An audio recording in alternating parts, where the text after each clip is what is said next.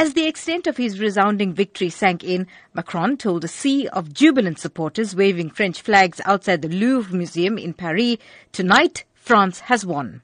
Almost definitive results showed Macron winning 65.82% of the vote in the first ever election he has contested, far ahead of the nationalist Le Pen at 34.18%. But in a sign of widespread voter disillusionment, 1 in 3 voters abstained or cast a blank ballot. Western leaders largely hailed the result after the shock of Britain's vote to leave the EU and the election of Donald Trump in the United States.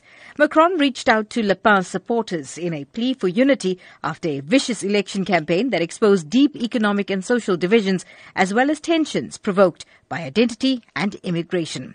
Macron walked onto the stage to the strains of Ode to Joy, the anthem of the beleaguered European Union that he has promised to help overcome the wounds of Britain's impending exit. His 64-year-old wife Brigitte, who he wooed when she taught him drama at school, joined him on stage with her children and grandchildren. Unknown 3 years ago, Macron is poised to become one of Europe's most powerful leaders, bringing him with a hugely ambitious agenda of political and economic reform for France and the EU.